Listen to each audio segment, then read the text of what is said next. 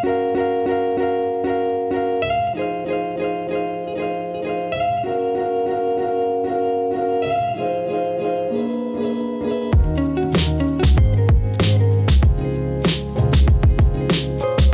everybody, welcome to the show. I'm your host Mike, and thank you for joining me for this episode of Amateur Auteurs. You can follow the show on Twitter at AuteursPod, and you can email us with any questions, comments, or concerns at the Amateur Auteurs Podcast at gmail.com. Everyone, before we begin this episode, I just want to give a big welcome back to a podcaster that I haven't talked to in a while, and I'm very excited for our conversation today. Everyone, please welcome back Dana Buckler from the Dana Buckler Show. Dana, welcome back, man. It's so great to be talking to you again, man. I've been looking forward to this episode for a little while now. Well, Mike, thank you. First of all, thank you for having me on the show. It has been a while. Like if I start, I mean, we're in September of 2022 right now. I think the last time that you and I recorded, we may go back to 2019 or possibly 2020. So it's been 2 to 3 years. I was telling you just before we started recording that, you know, I come to the realization that I'm 9 years into doing my podcast. And some of those episodes just, to me, they just blend together. I had Jim Hemphill on the show the other day, and, you know, in my mind, we had done a podcast 2 months prior. It had been a year and 2 months. So you know, time doesn't seem to exist for me inside the podcasting realm, but it's so awesome to talk to you again. And thank you for having me on the show. Oh yeah, of course. And yeah, you said, 9 years. I remember doing a little note for your 5 years, I think. And, that was, I remember I was still like living with my parents at that time. And I think the last conversation we recorded together was it the last Skywalker or whatever the most recent Star Wars movie was that I haven't seen since the movie theater. It was you, me, and Mike Scott. And I look back, with really any episode that I've done a collaboration with a fellow podcaster. I mean, I love doing the podcast. Every episode is always special to me because it's just a fun hobby that I like to do. But that I'm always grateful for every single person I've been able to collaborate with in the last, I guess I've been doing this for 6 years, 7 years. I don't know, like not too far behind you, but I remember starting when I was a sophomore in college with Brian in our parents. They used to have a camper, and we used to in Maryland, and we used to just go in this camper.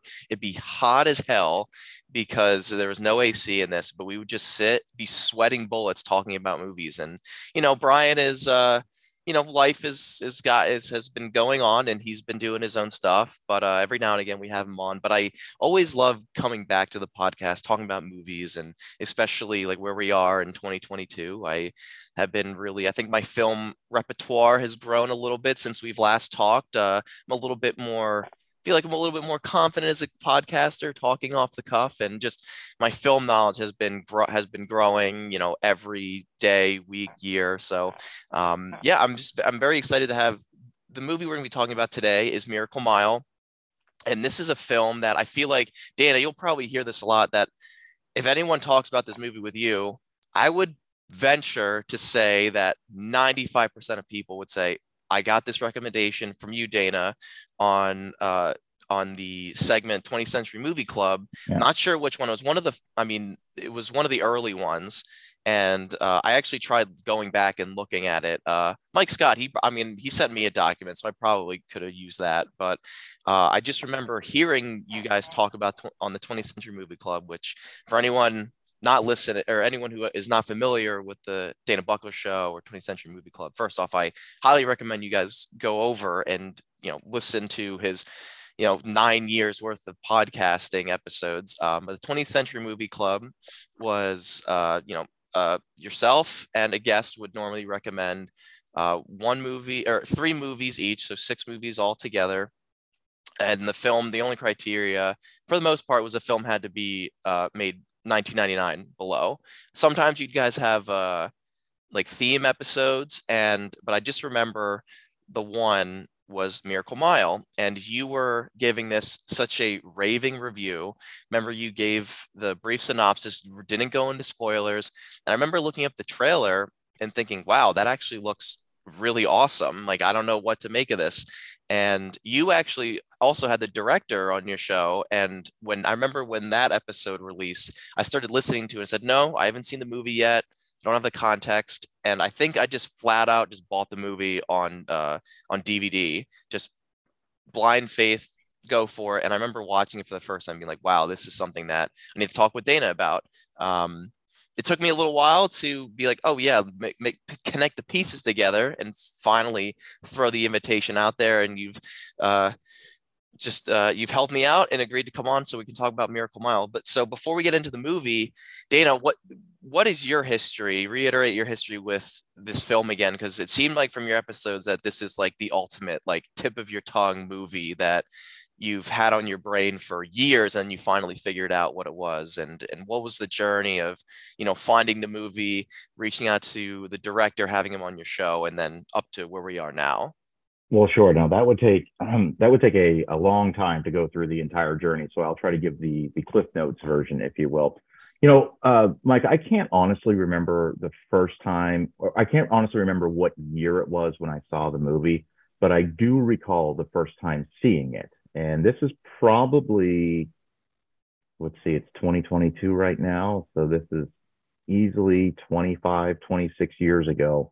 And I caught the last 45 minutes of the film. It was on HBO, Showtime, Cinemax one random afternoon, and really didn't have much context for what the movie was about, because it's just back then you flipped through channels and whatever was on, that's what you were watching. There was no way to just start it over again. What a different world we live in now.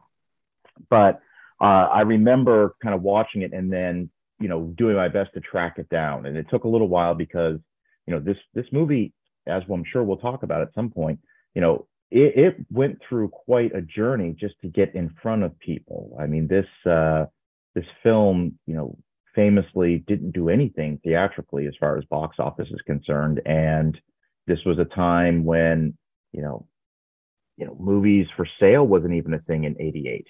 People forget, like, like to purchase a movie in 1988, 89, when this movie came out, they cost more than $100 back then. It was only around 1989, 90, 91 that Disney started selling movies at like, $25 or $30 for a VHS. Anyway, I'm going all over the place.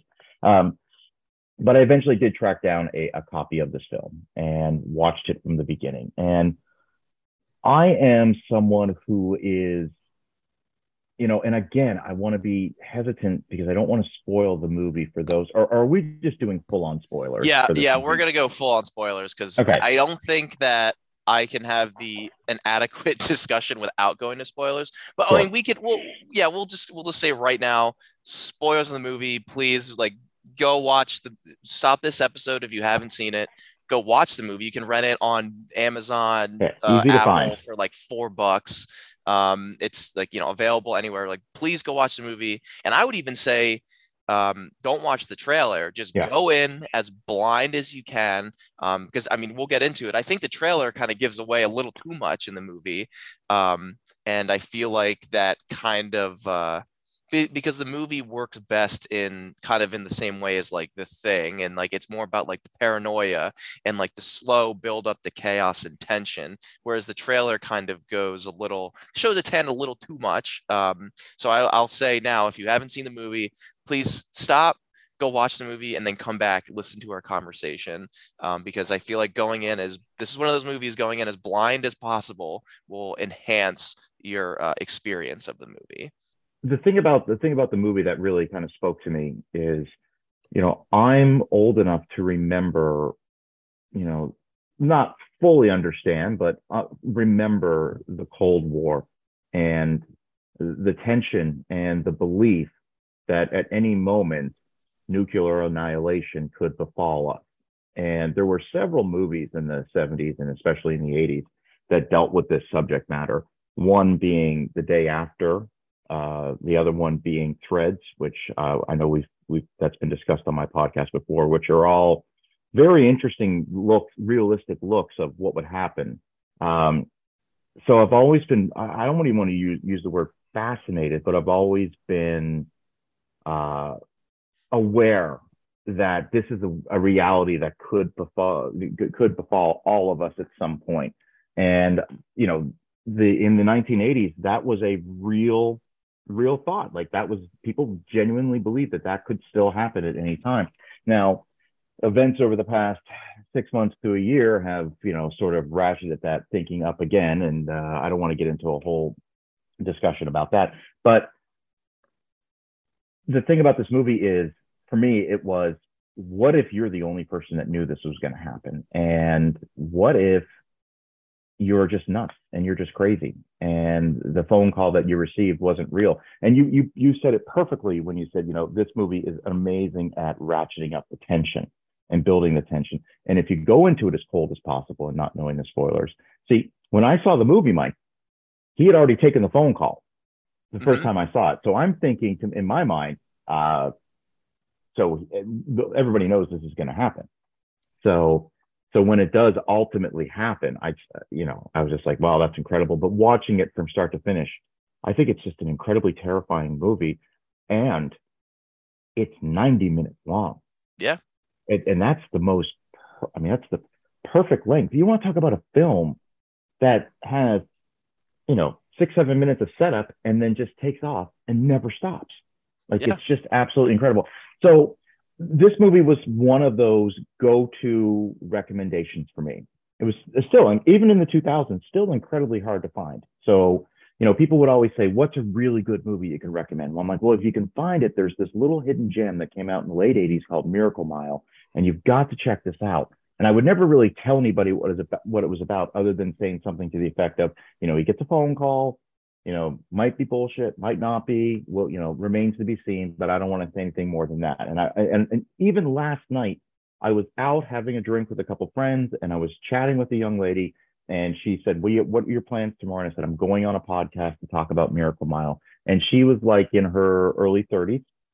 And she said, what's Miracle Mile? And I said, oh, put my hand, well, let me tell you real quick. And I again, would not spoil it. I was just like, here's the deal. Okay. These two meet, they have a perfect day together. They make plans to hang out later in the evening through no fault of his own. His alarm clock doesn't go off. He misses the date, ends up taking a phone call that potentially nuclear Armageddon's happening. Could be real, could not be. That's the whole point of the movie. And that's all I would say. And she was just like, I'm watching it tonight. So,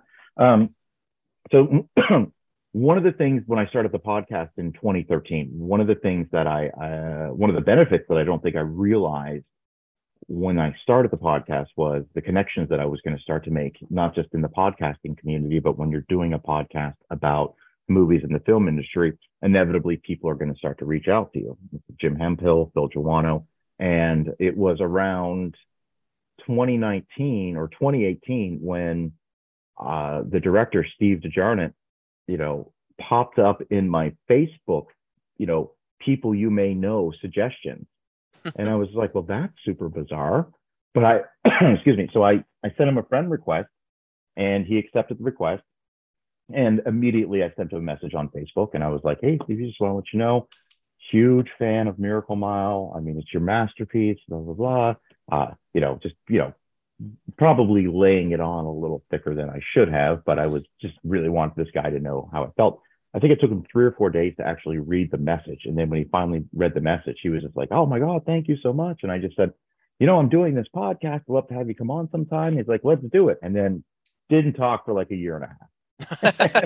and then it was like, after I had Peter Facinelli and John Travolta on the podcast in late 2019, I was like, who else can I talk to? And I was like, oh yeah, I got to reach out to Steve again. And then I set it up, and then he was so gracious. And I want to tell you, and I invite people to listen to that episode, the nicest guy in the world. And you know, his career, he's always kind of worked in the industry, and he's a hell of an amazing writer.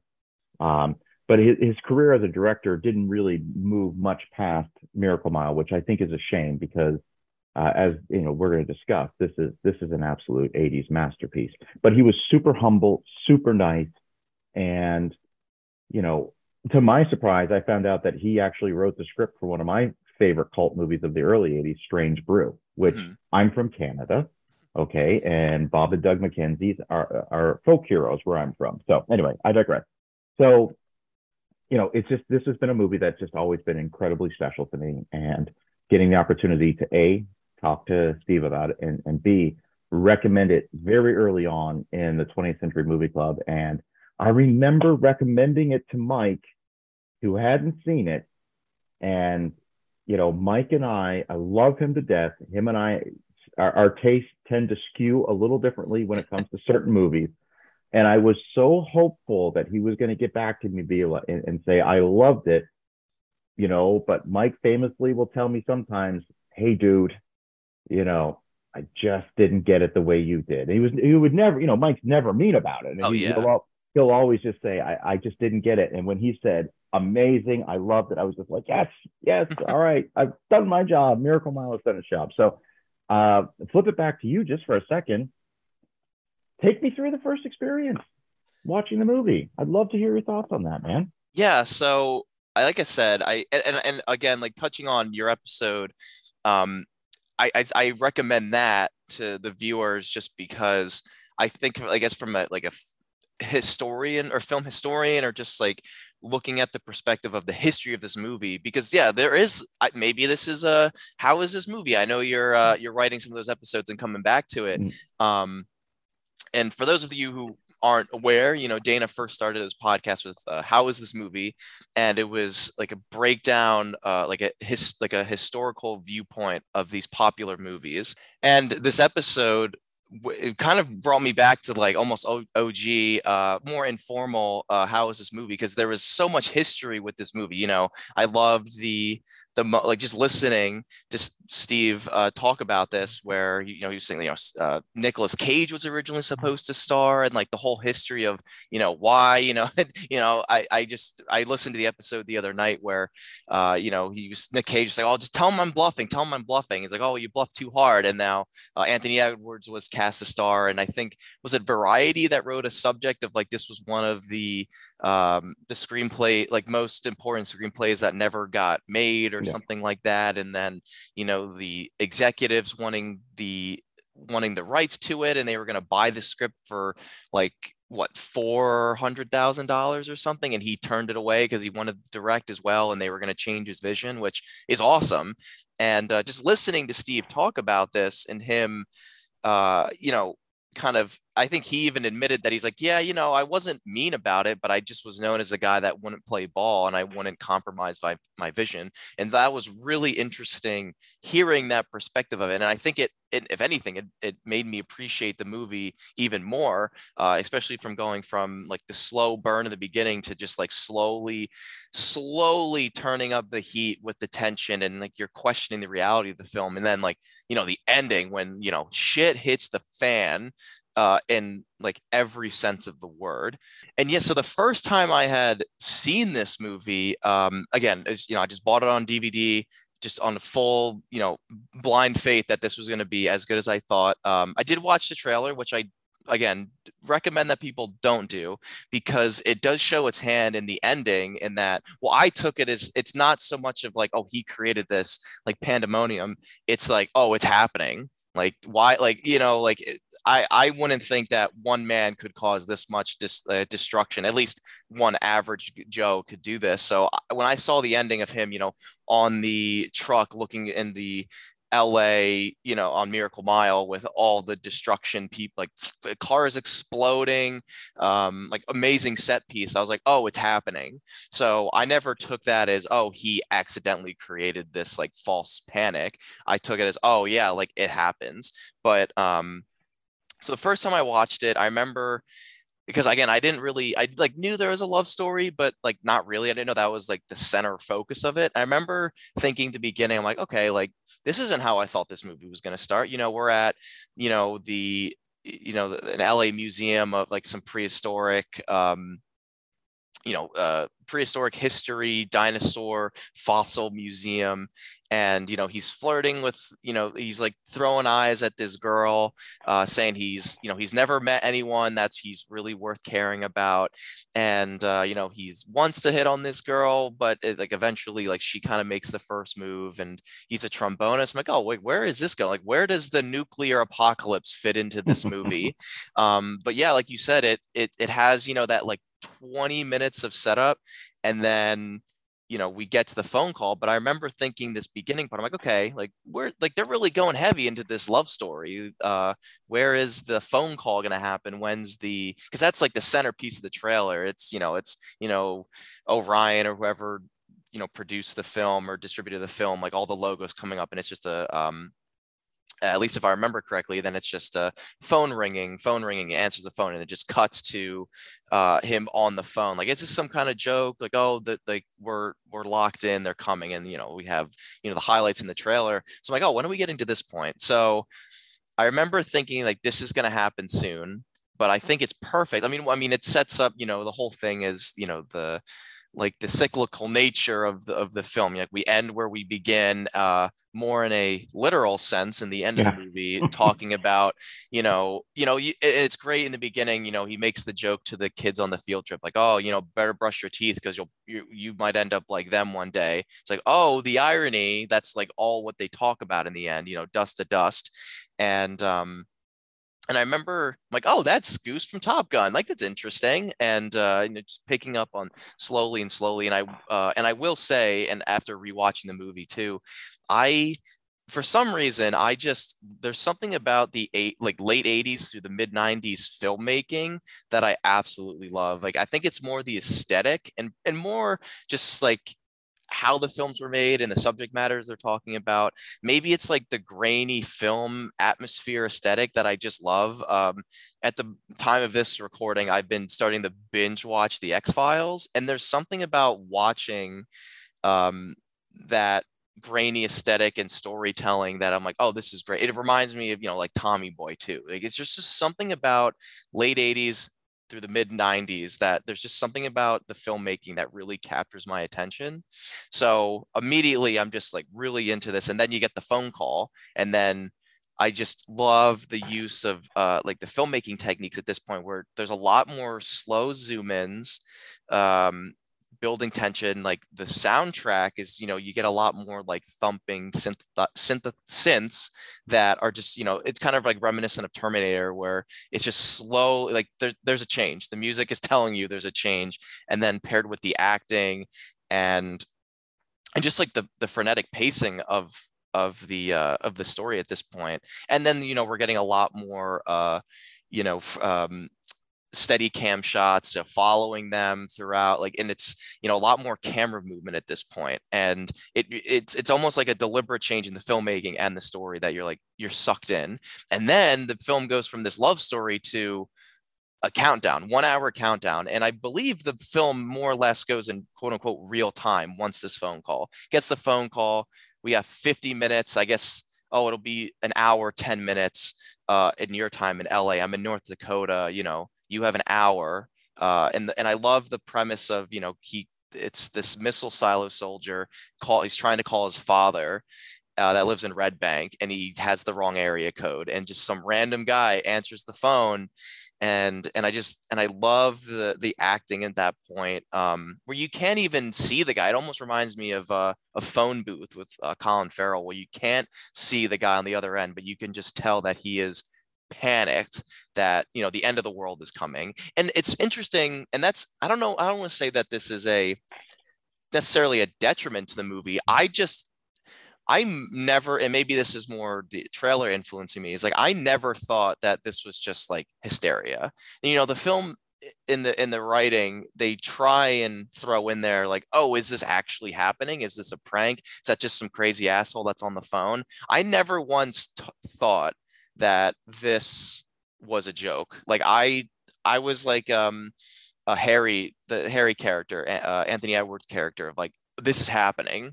Like, I never once thought that this wasn't going to happen.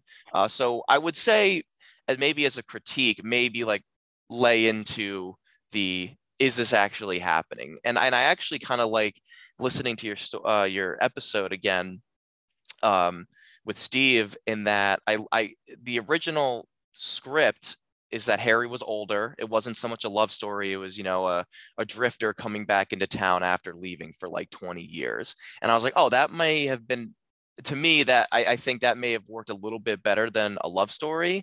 Um, and I think listening to like um, Siskel and Ebert talk about it, I think it was Ebert loved the movie and praised it for just like bleakness, and I think it was Siskel that did not like the movie. I think he's like, it's not realistic, it's not, it's not my bag. I just thought it was a little cliche. And I think Ebert was saying like, it's not trying to be realistic, it's just trying to tell a love story and like this apocalyptic scenario. So I'm not saying it doesn't work. I just think listening to that original, what the original idea was of just like a drifter that has to make amends in 1 hour, that might be I felt like that would have been probably a little bit more compelling for me, because I'm not like a big love story guy, but I thought the acting of our two leads got me through, especially Anthony Edwards. He's phenomenal in this role. And I don't even, and just listening, like if Nick Cage was in this role, I don't know if it would have worked necessarily. I think Nick Cage is too eccentric, and especially if he was going to play this like he was in like Peggy Sue Got Married, I don't know if that would have worked at all in with how this script was. Not to say Nicolas Cage isn't talented, just don't know if, I think that would have been too much for the role. But yeah, and then when we get to the finale, which we'll get into too, like an amazing set piece, and that's when like shit hits the fan, and it's almost like when all that happens, I just feel like you're like, oh wow, like everything's confirmed, like this is real. And I just feel like when I was watching it for the first time, I was just like in total silence, like what's going to happen, are they going to get out, are they not going to get out? And when we're left with the amazing conclusion of that final monologue of like, we're going to be, they're going to find us, we're going to be together, we're going to be fossils together, or we're going to be diamonds together. We might be lucky enough that it's a direct hit, and just this like idea that they're going to be, immortalized as diamonds. Trying to. I really think there's like some poetic beauty in those words, in just pure bleakness. And we end with the explosion of white light, implying that they are like a direct hit in the tar pits, quote unquote. And I just remember with that flash to bright, or flash to white, and then the credits roll. I'm like, wow, that was incredibly bleak, but very poignant and very gripping. And I guess that's my Cliff Notes version of the review, of just being totally immersed in the film and thinking and just loving like the whole, like everything comes full circle in the film. And there was some poetic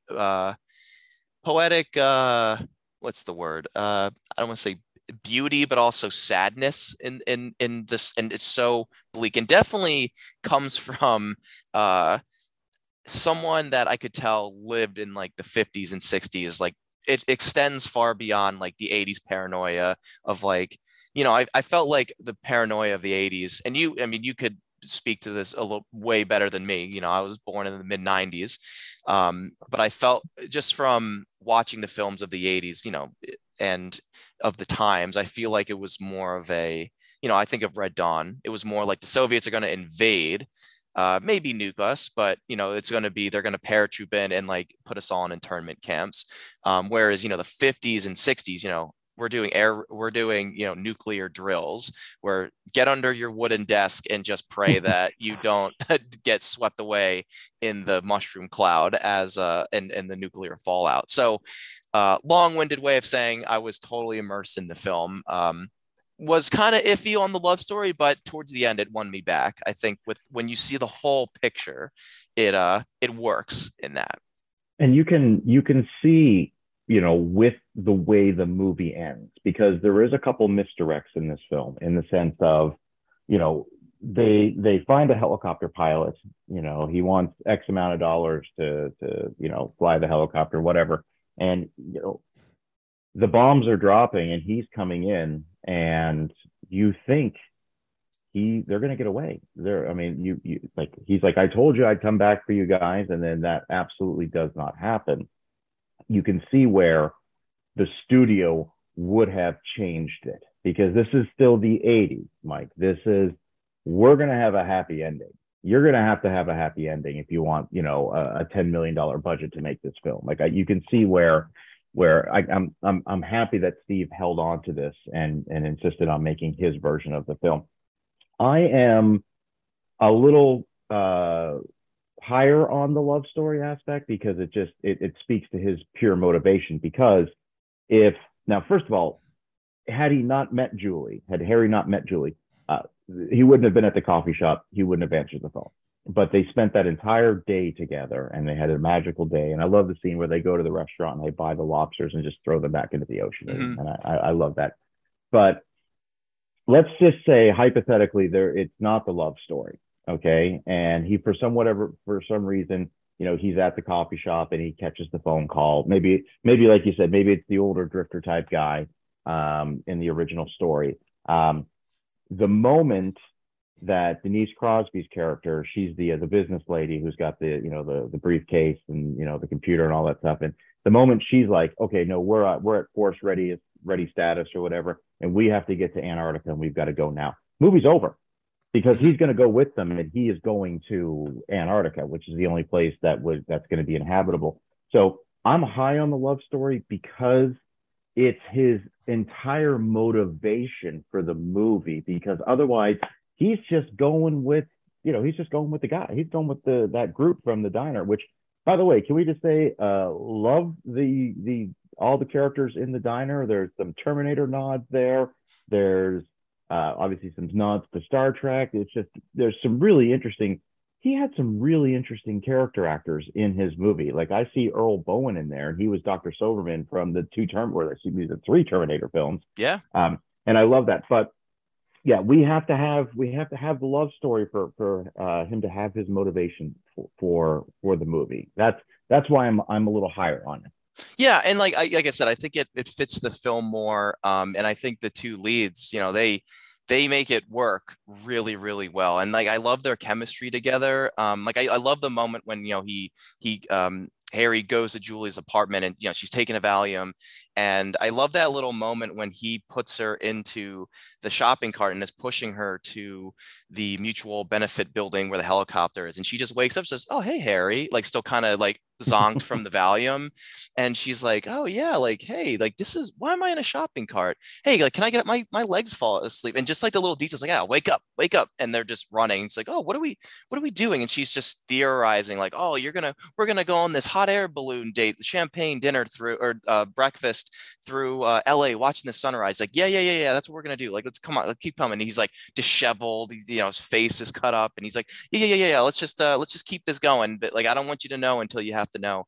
But the diner scene, yeah, again, I think one of the best set pieces, acting pieces, because it's so simple, and it reminds it almost like, I feel like you can write like a play around the diner. Yes. And well, like, just like, even just like the different conversations that are happening on different sides of the room, like the street sweepers, they're telling like a dirty joke in the corner, they're catcalling the businesswoman, the government businesswoman in the corner, like the drag queen and the doctor, they're having their conversation. Oh, the flight attendants in the background, like, practicing, and even just like the little like idiosyncratic like details, like, oh, even like when the phone call comes, it's like, "Hey, you're wearing a stewardess uniform. Do you know any pilots?" Like, actually, it's my sister's. And it's like a random, like, "Oh, does anyone have a son named Chet?" "Oh, I have an uncle named Chad." And you're like, oh, it just feels like that you could write a post-apocalyptic play extending the interactions between these people in this diner.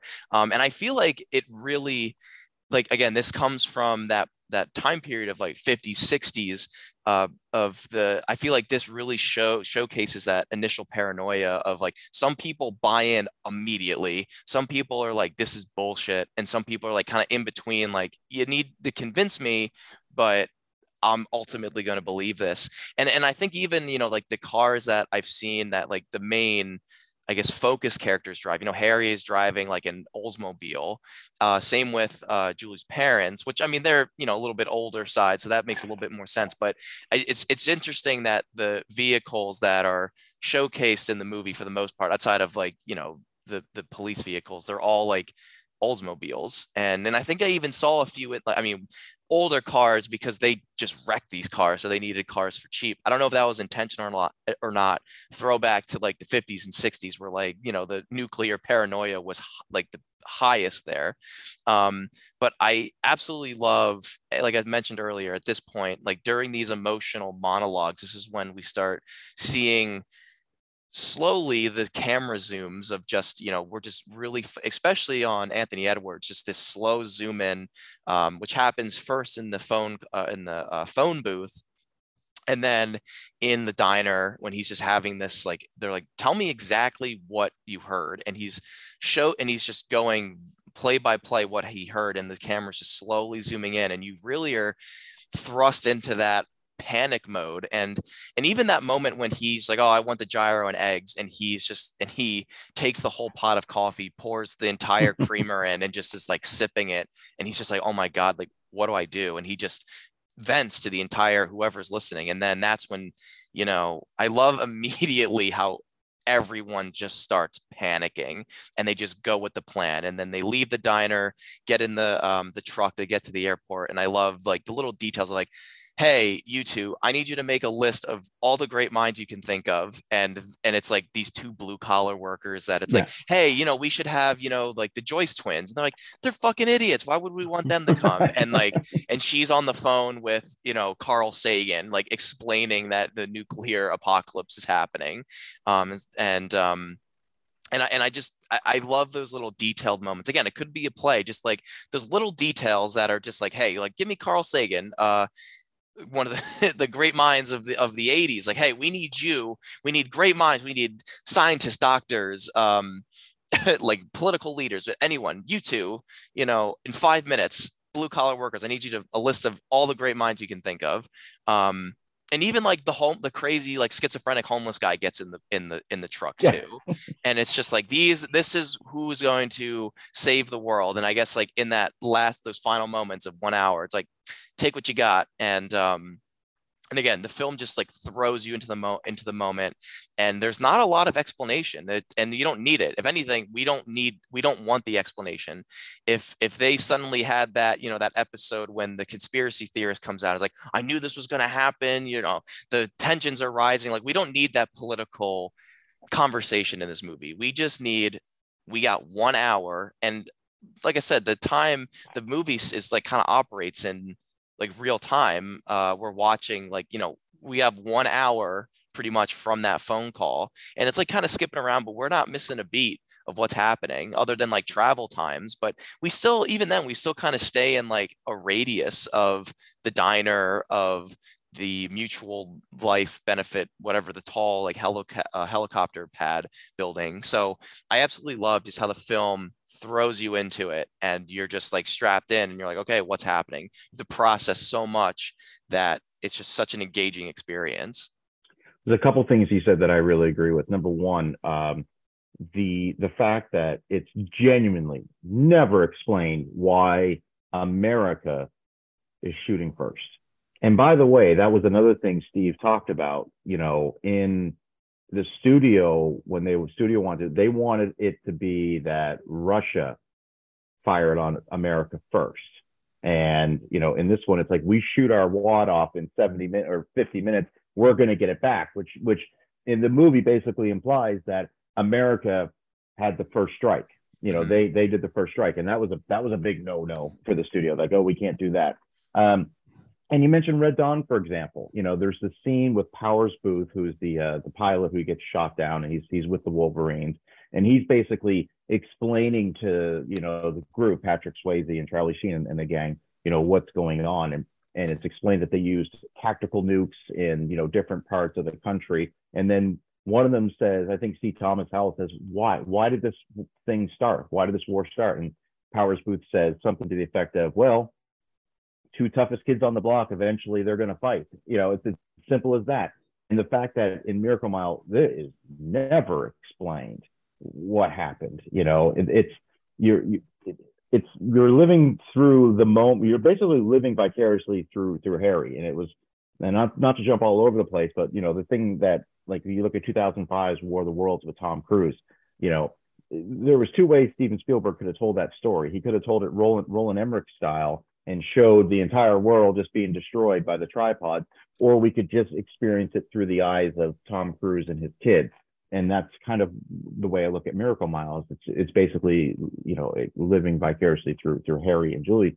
The other thing that I really appreciate about the diner scene is, and this goes back to something you said also, in the 50s and 60s when they used to have those PSAs, those public service announcements where it's like, stop and get under your desk. And, that was all bullshit because, like Denise Crosby's character explains in Miracle Mile, like, you need to get out of the country. You need to get to the South Pole because you're not going to survive this. And that was kind of like a misleading thing in the 50s and 60s, is that, oh yeah, we're going to build the interstate highway system so people can, get out of the cities quicker, and I'm not trying to get into all conspiracy theories or everything, but that's why the interstate system was built. So you could move masses of people out of the cities quickly. But the reality was that was all a facade, because if an all-out nuclear war happens between, the two countries, we're not talking about one nuclear weapon. We're talking about hundreds of nuclear weapons that have multiple warheads, and there won't be anything but cockroaches living in America. So I appreciated the fact that, Steve really gives you a sense of how dire this is, because you will not survive this. And, the fact that she, says we have to get to Antarctica, I think is something that's not really explored enough in movies. Like, this is total annihilation. And I really appreciated that about the film. Yeah. Even them saying, like, we have to go someplace where it doesn't rain. We have to go to the desert. We have to go to Antarctica. And I love that too, because they don't say, like, well, why don't we have to go where it rains? Like, they don't say that. They just say we have to get somewhere that's not here. And I love those moments. And the next like few moments, we have Harry jumps out of the back of the truck, which is great, because it's like, hey, you told me we were gonna get Julie. I lied. And he puts the gun to his head and he's like, yeah, it sucks, man. Like, I love her too, but I gotta get the hell out of here. And he says, you know what? You can jump out the back when I slow down for this turn. And we meet up with with Wilson, this guy who's been stealing car radios, hawking them out of the back. Plays Bubba and Forrest Gump, which is interesting. I'm like, wait a minute, I know that guy. And we get to like the Cabby police station, the gas station, which I forget the actor's name, but he's in. I think he's one of the robbers who gets killed in Reservoir Dogs. He's Mr. Blue. He's Blue, Eddie that's Bunker. It. I was like, Eddie it's Bunker. not Mr. Brown, because that was Tarantino, who was Mr. Shit. But and I love, when the cops show up, and it's just like, again, more chaos. The cops get lit on fire. Brutal. Like the gas station explodes, and it's at this point that I'm getting a lot of now. So I'm going to say Day of the Dead, which came out, I guess. When did Miracle Mile was 81? So Miracle Mile was 88. Oh, 88. Never mind. I thought it was 81. Yeah. So Day of the Dead was 85. Yeah. So I was getting a lot of, at this point, Day of the Dead vibes, just from, both the filmmaking perspective, but also just like the pure like nihilist perspective of just like, people are just going to die in the chaos here. And I just thought it was so, like, I think maybe it's the brutality that reminded me of it, because, Wilson wants to get away from the cops because, he's stuck in this, like, he's not really aware. He hasn't bought into that, like a nuclear apocalypse or something big is happening. So he douses the cops in gas, and they discharge their firearms and they get lit on fire. And then the gas tank the fire catches the rest of the gas that goes to the pump, and then it explodes. And I just was thinking, like, for some reason, I was just getting flashbacks of like the zombies at the end of Day of the Dead, just flooding the military compound, of just like, but it's like, oh, now this is, the beginning of that, this is the, in that mine shaft when they start getting in through the mine shaft when the gate gets open. It's like a slow trickle of zombies in. We're not quite when the helipad lets in like the horde. We're not quite there yet, but I'm like, okay, this is, the nihilist, like people, innocent people will die for, senseless reasons. Like this is starting that. It's getting you prepped for that. Well, there's that great line with Eddie Bunker, going back to him, where he's got the sawed-off shotgun and he's badass and get on the ground. And then as soon as the police show up, he's like, oh my God, do you know what's going to happen to me if they find me with this weapon? Like he goes from this really like badass, you guys are, I've got you. All right. To all of a sudden, officer, I'm sorry. He's like trying to hide the weapon. I just thought that was a nice little touch, because Eddie Bunker famously was a criminal before he got into acting. And that was one of the reasons why Tarantino cast him as Mr. Blue in, I love in Reservoir Dogs. I don't want you to go off topic, but when they're having the discussion about Madonna and you have Eddie Bunker's like, I'm not really into her. I liked her older stuff. Once you get into this True Blue stuff, I tuned out. It's just so brilliant. And Eddie Bunker, he was great. He was a great actor. Yeah, I was surprised that he wasn't utilized more, because there's that dichotomy of like this badass gruff, comes out with a shotgun, like, hey boy, what you doing? And then the cops show up and he's like, oh yeah, like you said, officer, like I don't want to go to jail. Oh, he's got all this stolen shit in his trunk, like it's hit pointing fingers, and he just drops out. I mean, he probably got shot up in the explosion, got caught up there. But it's again, these very unique characters that just make appearances and then they're like out of the movie. I've never been to LA, but I can only imagine that this is what LA is filled with characters like this. Can I say, because you and I haven't talked in a while, that I went to Los Angeles for the first time interestingly enough, I was there the last week of February into the first week of March of 2020. Mm-hmm. I was in LA a couple weeks before the world completely changed, and everything was still like, it was 100%, good to go. But where I was staying at a home in the West Hollywood, up in the hills, and my view from my window, if I looked slightly left, there was the buildings from Miracle Mile. Like that was them. It was so cool. If I looked slightly right, there was Nakatomi Plaza from Die Hard. Like, and that was my view every morning. And I remember calling my girlfriend. I'm like, okay, if I look left, it's Miracle Mile. If I look right, it is Die Hard. Coincidence?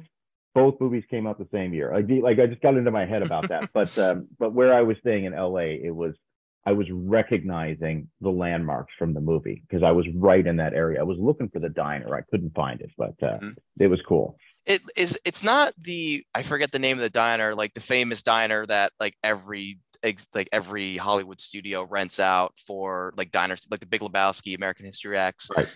It's not that. I don't think it was that. Although I've never been to LA, so I don't know if like all the diners just look like that. But it reminded me of that, of the diner where, the Big Lebowski, where they're talking about the toe, and in American History X, where they get their final coffee before, they go to the school and Danny gets shot. Spoiler alert. Oh yeah, the movie is like 25 years old. If you're upset that I just spoiled an excellent movie.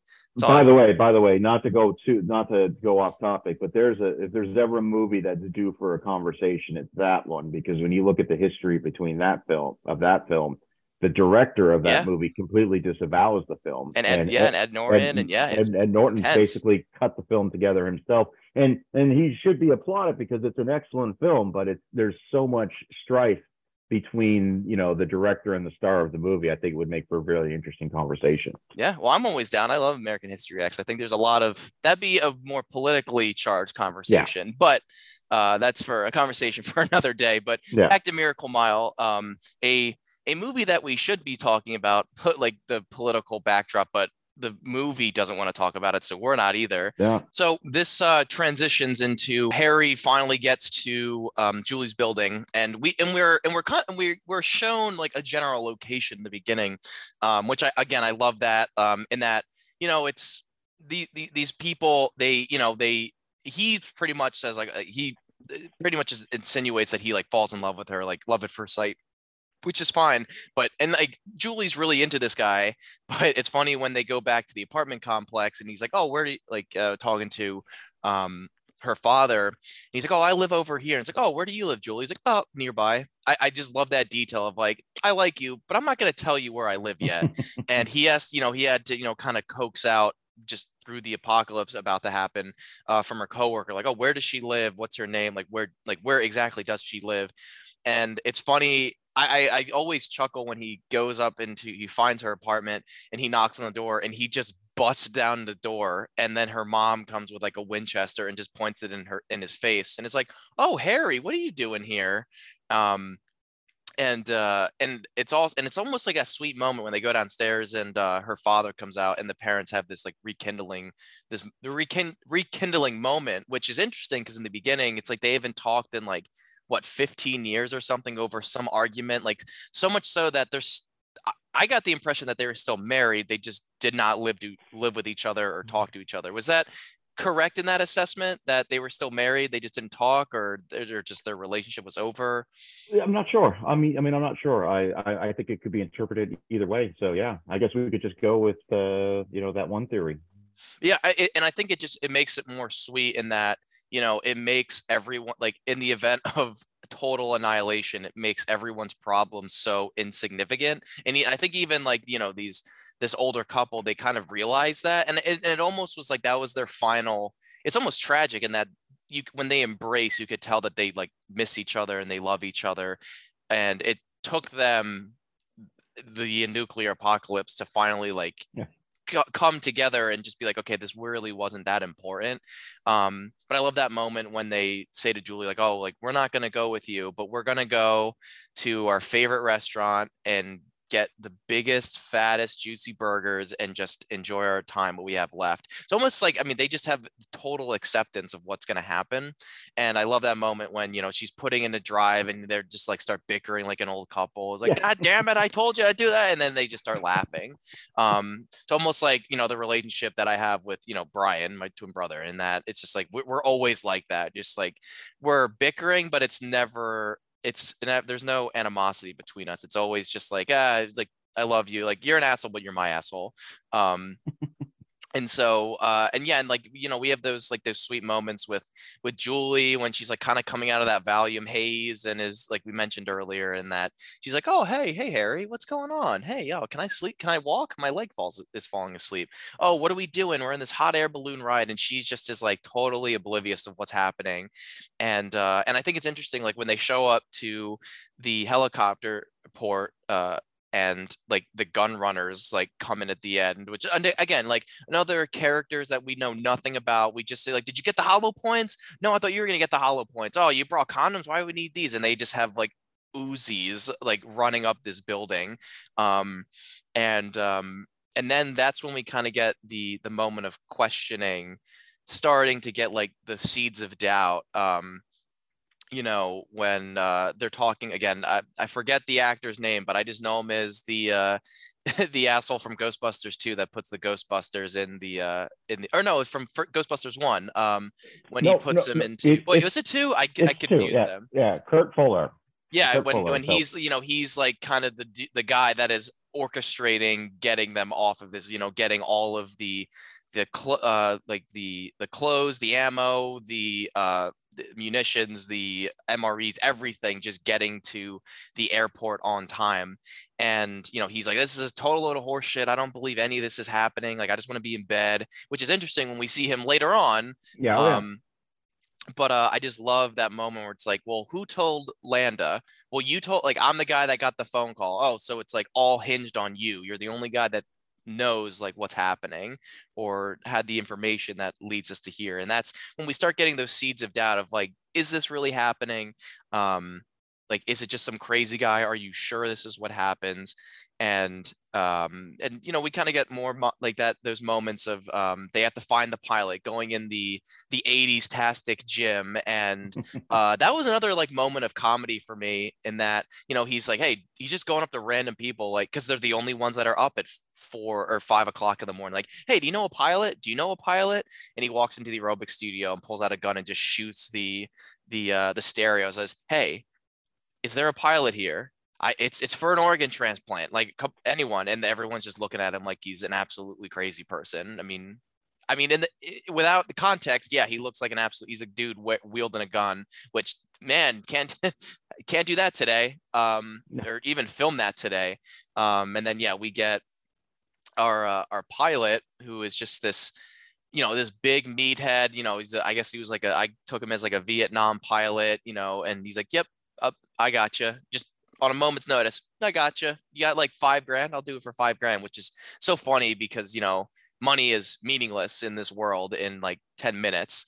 Um, and we get to the we get up to the helicopter pad, or we set, Julie kind of figures out like, oh, this is like the end of the world, and she starts running trying to find a pilot. We get back on the ground, and Wilson comes back, gets his sister, but he's being chased by the police because he, gets out on the radio that he killed a cop, and they're after him. And it's just like this tragic moment of really, I think the seeds of doubt are the strongest here, because it's like, now, like, how many people have died needlessly? At least two cop, I guess, maybe, the gas station attendant. So three people, Wilson and his sister, and of just like, is this really happening? And I love that moment when Harry is being questioned by Julie, and he just is like, I don't know, like, I don't know if this is real, and he just grabs the light bulb and just smashes it in his hand, like extinguishing the light. And I'm just like total doubt of what's happening. But then we get the biggest turn of the movie when the tension goes, like, we're starting to cook with gas here now. Like, we're on like simmering here. Yeah, the heat is about to be turned up to high, and like everything's about to be boiling over.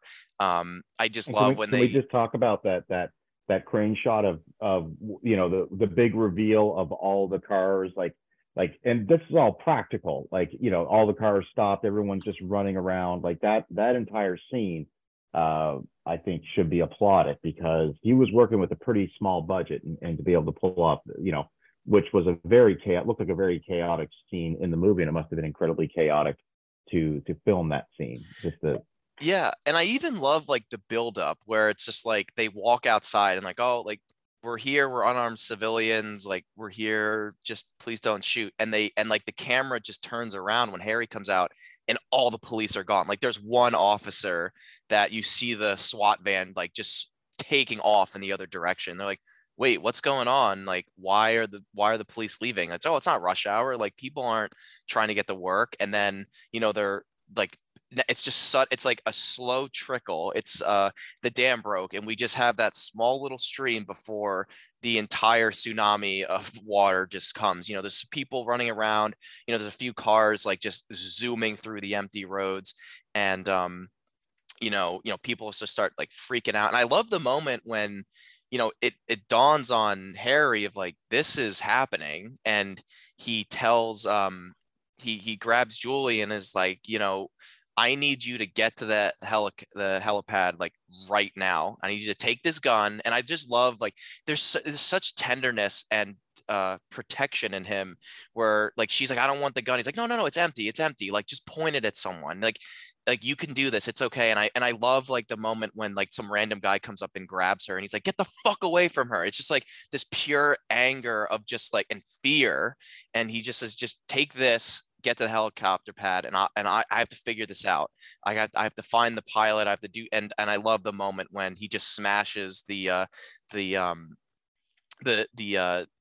guess the TV screens, and so they can hear everything, and it's just like pure hysteria is erupting. And then that's when we get that famous crane shot where he climbs on the truck, and it's just, cars are exploding, people are just getting trampled, and like, it's an amazing set piece, because it's like, you could tell they just blocked off a block, and it's like, okay, like, let's do some creative filmmaking here. Like, let's not pan too far to the right, because you'll see LA. I mean, shit, I've never been to LA, but I've seen the cliche of like, this is like, rush hour on the like expressway in LA, but it's just less explosions in real life. But it's such an amazing set piece. He jumps down, the guy, thought it was interesting, like, he jumps in the guy's car, and he pulls a gun and like chases after Harry to kill him. And it's like, amidst all of this, it's just pure chaos, anger. like fear of just like spewing out from everyone. And this is when I really feel like I was making that Day of the Dead analogy, like, you know, in the film when they lower the zombies into the pit where it's like the horde is now down, and it's just pure chaos and terror is just like irradiating from the scene. And I'm finding myself watching, especially the first time, just like in total awe, in silence of like, oh, like this is what's happening. And I think I was reading something that maybe it was like a review on Reddit or analysis on Reddit, and they were saying like, oh, I love this moment because even now they got the impression that like all of this was started because Harry like was spreading it, and like it just, you know, a little flame has ignited all the tension of this area. And it was like it got to the news and people were freaking out because this Redditor was saying that you don't actually know until you see the streaks across the sky of the missiles flying. But to me, I guess maybe I never was doubting that this wasn't going to happen, but here I'm like, this is when everything is just like going off the rails. Like the film is so quiet and intimate up to this point, and then it's just like, nope, we're cranking all the, like the sound mixing is spectacular here. We're just cranking the terror up to 11 here, and I'm like so into this sequence here. Absolutely. And you know, just the part that I mean, you know, we get to the part where they get to the top of the helipad, you know, and this is where you see Kurt Fuller, who has decided to proverbially check out, and he admits to taking every drug under the sun, and he's just cooked his brain, but he even has the wherewithal to recognize what's going on. And it's a great line where he's like, it's going all the way to Tia fucking wanna, you know, like I remember the first time seeing that and just feeling overwhelmed with anxiety, because it was like, all right, this is really happening. And that is absolutely terrifying because, Mike, we live in a world where that's actually possible. Yeah. You know, it's not Independence Day. It's not, you know, the Terminator, you know, with, you know, futuristic robots coming back.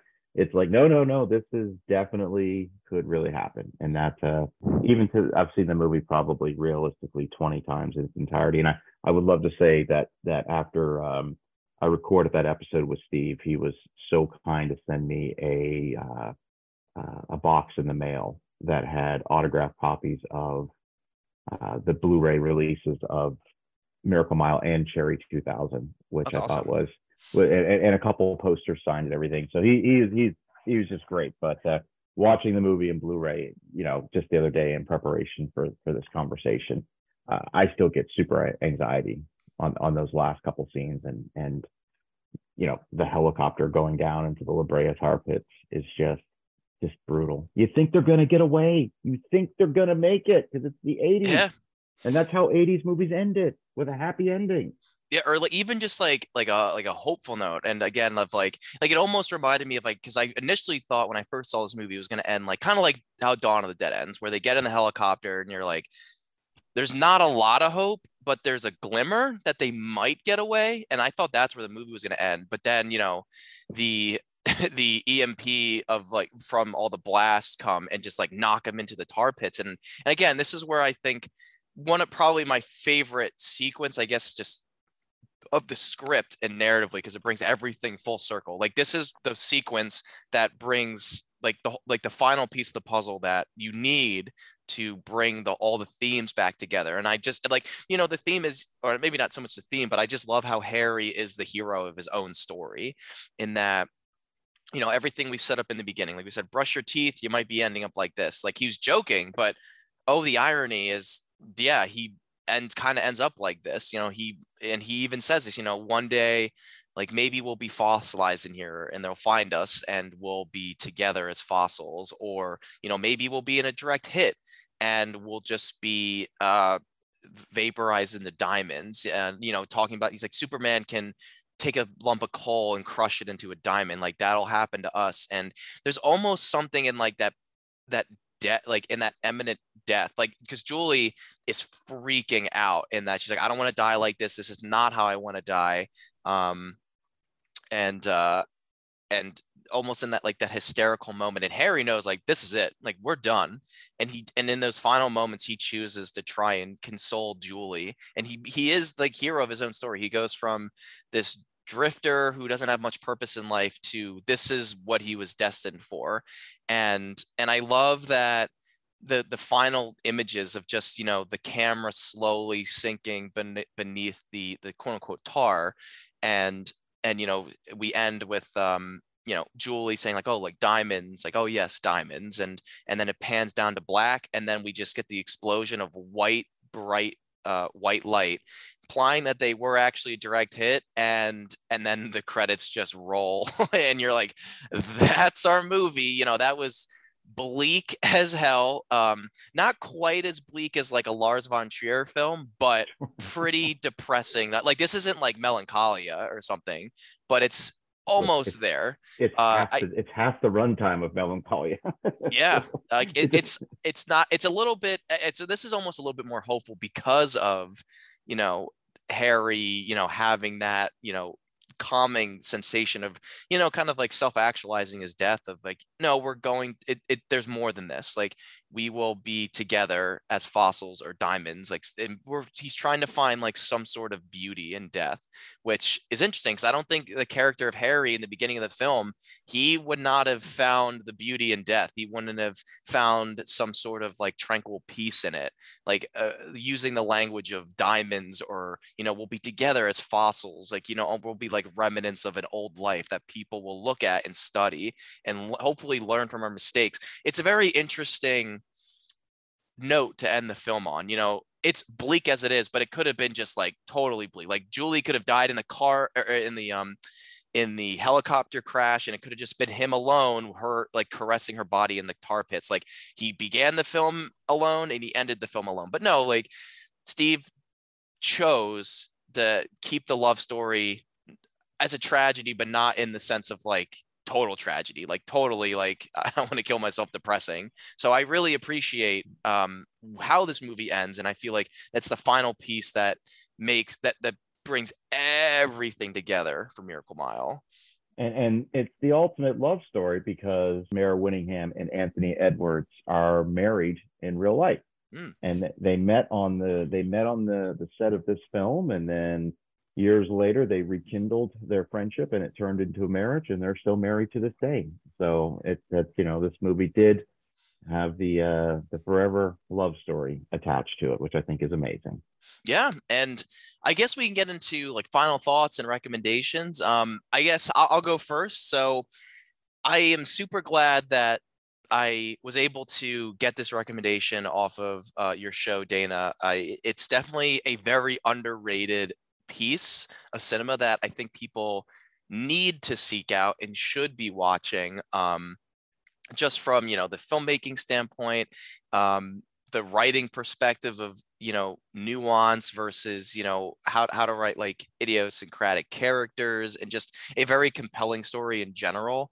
Also, like this is a film that I don't necessarily think you can make today. I don't know if like, because I don't think like the set like nuclear the idea of like nuclear war, like you said, it's probably more likely to have that this story happens today than it did during the Cold War. But, you know, people don't want to talk like the Cold War, nuclear war, that's not in vogue now, I guess. Like people don't tell those stories. And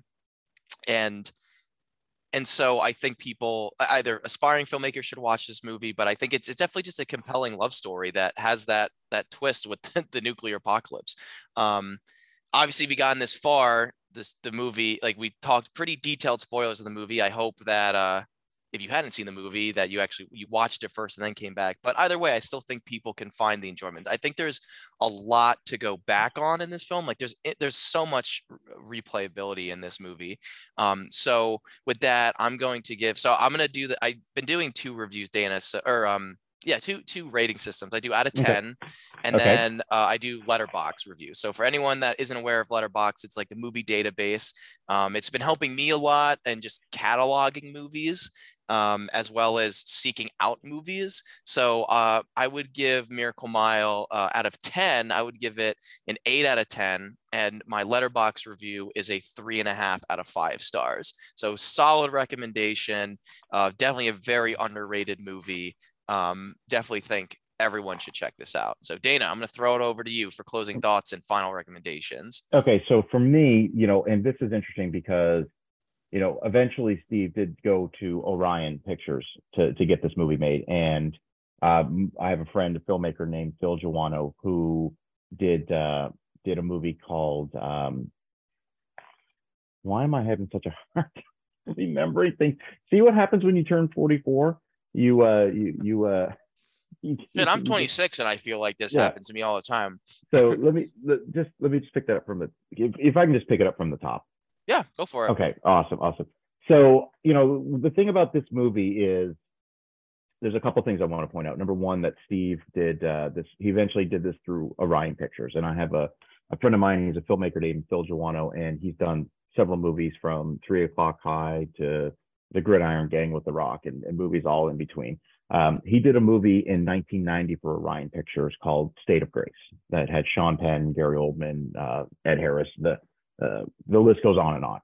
Great underrated movie. Great, sort of mafia style movie that got lost in what I call the Goodfellas shuffle. It was released a little bit before Goodfellas, and then Goodfellas just took over the world. But The State of Grace is actually a very, very good movie. But I bring this up because what Orion was famous for was being incredibly filmmaker friendly. Okay, meaning that they would tell the director, make your movie and we'll release it.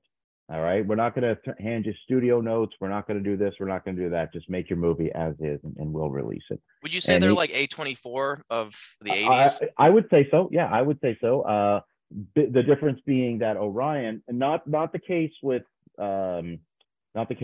Miracle Mile, but with the case like they did RoboCop. I mean, they did a lot. They were like A24, but they would give you a big budget to work with, and just they were incredible. And Phil has told me that this is, in his 40 plus year career in the industry, he still says Orion was the most filmmaker friendly, studio that he had ever worked for. And he misses that immensely. So having said that, Steve got to make the movie he wanted to make, essentially. I'm sure budgetary constraints prevented him from doing certain things he wanted to do, but essentially, as you know, he got the story he wanted to tell because it ends the way he wanted to end. The issue, I think, is that he was 5 years too early on making this film. I think in a post Tarantino world, a post Sundance is where we get all our great movies now world. If this movie would have been released 94, 95, I think it would have fared much better because the 90s, which I consider to be the last great decade in cinema, hence the 20th Century Movie Club. The 90s, much like the 70s, you could have a movie that had a bleak, non-happy ending story, and I think the movie would have thrived. So I think it's an amazing film. I recommend it to everybody I can, every opportunity. So when you reached out and said, do you want to talk about this movie? I said, yeah, absolutely, let's do it. But I think its curse is that it was released 5-6 years too early. He was certainly ahead of his time. And he got to work with Orion, which basically said you can do whatever you want. And Orion shortly went bankrupt after 1990. They had a couple other movies that made some money, but overall they were done. And the rights to this movie languished in people buying up the Orion on pennies on the dollar, and some people owned the rights to this movie, and it just languished in the 90s and the 2000s. And thankfully, the film is, like you said, is readily available to rent. There is some great Blu-ray companies that have put this out on a couple different. I think Kino put out a really good Blu-ray of this, and so strong recommendation. Now, as far as a rating system, I'll admit that I have a Letterboxd. I don't think I've opened it up in 2.5-3 years, but you've inspired me to get back on my horse and get that open. So that's going to be a 4 out of 5 for me on the Letterboxd. And a rating system, I'm right there with you. It's 8. It's probably an 8 out of 10 for me. I would have loved to have seen what he could have done with a budget, 4 times the size, because I think there's something there. And again, this is a 100% practical movie. So, he was really limited in what he could do. So, CGI, thank goodness, was not a thing back then, because there's, any movie that uses practical effects automatically gets a bump from me, without question, because what you're seeing on the screen is what's actually being filmed. So, yeah, I mean, to me, it's a masterpiece. It's an 80s cult film masterpiece that I think more people need to see. And it's coming around. Like, Steve is definitely, he spends a good portion of the year going to different screenings of this movie that happens up and down the West Coast. Like, he's always going to different screenings and hosting them, and people are getting introduced to this film every day. So, and if our conversation has turned a few people on to seeing this movie for the first time, then our job is done. Yeah, exactly. And this is one of those movies that, and I actually have a book that I got in high school that I think it's one of those like 500 essential cult classic movies. I there's some movies that are in there that I should really go through it again, because I remember reading it in high school, and like it's filled with sticky notes of just movies. I'm like, oh, you should watch this. And this was before the days of Letterboxd, and I'd be very curious to see how many sticky notes I would take away from that. But I'm pretty sure Miracle Mile is in that book. Sure. Now that like we've been having that conversation, and maybe I'm hoping it's not just a made up memory that I have, but because I moved into this place like a few months ago, and my books have not been unpacked yet. My girlfriend's moving at a time of this recording in like another week or so, so I'm like, I'll just do it when she moves in. So that time's coming around, but I'm thinking that Miracle Mile is in that book, so it is definitely an underrated cult classic that I think it deserves the attention that hopefully it's been receiving in the last decade or so, since it's just with VOD, Blu-ray companies releasing it, and just word of mouth, just like this. I think this is like kind of the movie's greatest strength, is people just saying, you have to watch this movie, here's the premise, and don't look at anything else, just go into it as blind as possible, which I've been trying to do as much as possible recently, just for really any movies or TV shows or anything. Just I hear something's good, and that's all I need to know, is just going into it blind. I feel like that's the best possible way to go into something like this, or anything that is underrated. But yeah, that concludes this episode. So Dana, before we go, I know you've been really making some moves in the podcasting world, the entertainment world. Believe you're on radio now. Like legitimate radio, not just like iTunes or right like that. So go plug all the content you've been creating and shows, or whatever you need. This is your outlet. Sure. So I mentioned earlier that I went to Los Angeles the last week of February, and one of the reasons I was out there is I was taking a meeting. There's a radio station that their studio is on Hollywood Boulevard, and they're called Dash Radio, and it's a global radio platform. Think something like Sirius satellite radio, except it's actually free for the subscribers. It's not a monthly charge, and they've got 100 curated channels. Snoop Dogg has a channel. Like all these people have their own channels inside that. And so I went out there to meet with a gentleman who has a radio station inside of this platform. And we met, and it was surreal, Mike. We met at the Polo Lounge of the Beverly Hills Hotel. I don't know if you've seen the show The Offer on Paramount Plus, which is the story of The Godfather. Like a lot of the important meetings that show take place at the Polo Lounge. And none of this was lost on me when I was in these places. Like, I was just like, I can't believe it. I'm at one of those like round booths with a bunch of executives, and so yeah, they offered me a show on there. And then what happened was the show is on hiatus right now, but I was hired to do audio production work for the station. So I started helping produce talk shows for this radio station, which is interesting because, I didn't go to school for this, but, through years of podcasting and, audio, basically learning and being self-taught on audio production, all of a sudden it was like, I produced a pilot episode of my show. I sent it to them. I said, this is what I'm thinking. They said, this is great. Could you put us in touch with your producer? We'd like to talk to this person. And I said, well, that's me. I did it. And they're like, you did all of this? You did all? I said, yes. Yeah. Would you be interested in producing some shows? So I get paid for it, so it's not just like Sweet. A side hustle. And so yeah, that started happening 2 years ago. It was September of 2020 that I took the job for them. So that's been keeping me incredibly busy. Obviously, as you know, still doing the podcast, and yeah, it's been interesting. A lot of the connections that I've been making, and as well as I do, that when you're podcasting, your podcast goes out to the world, and so you never know who's listening.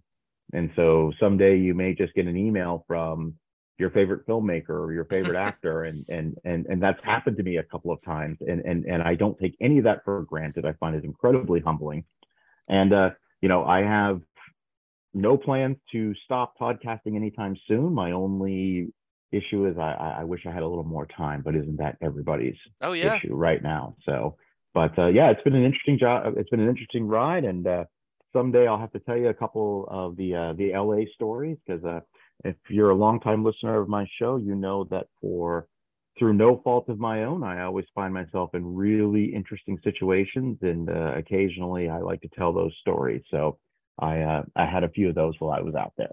Yeah, tease definitely. That for now. I'm sure you got a lot. I mean, you got a lot of stories anyway in general, and you're a great storyteller. So I'd love to hear those. And Dana, what about any like social media? Like, where can people find you, reach out to you? Because you are very open. That's how we started this dialogue. I just reached out to you on Instagram one day, and you said, "Yeah, love it." I'm like, oh, that was easy. Is it always this easy?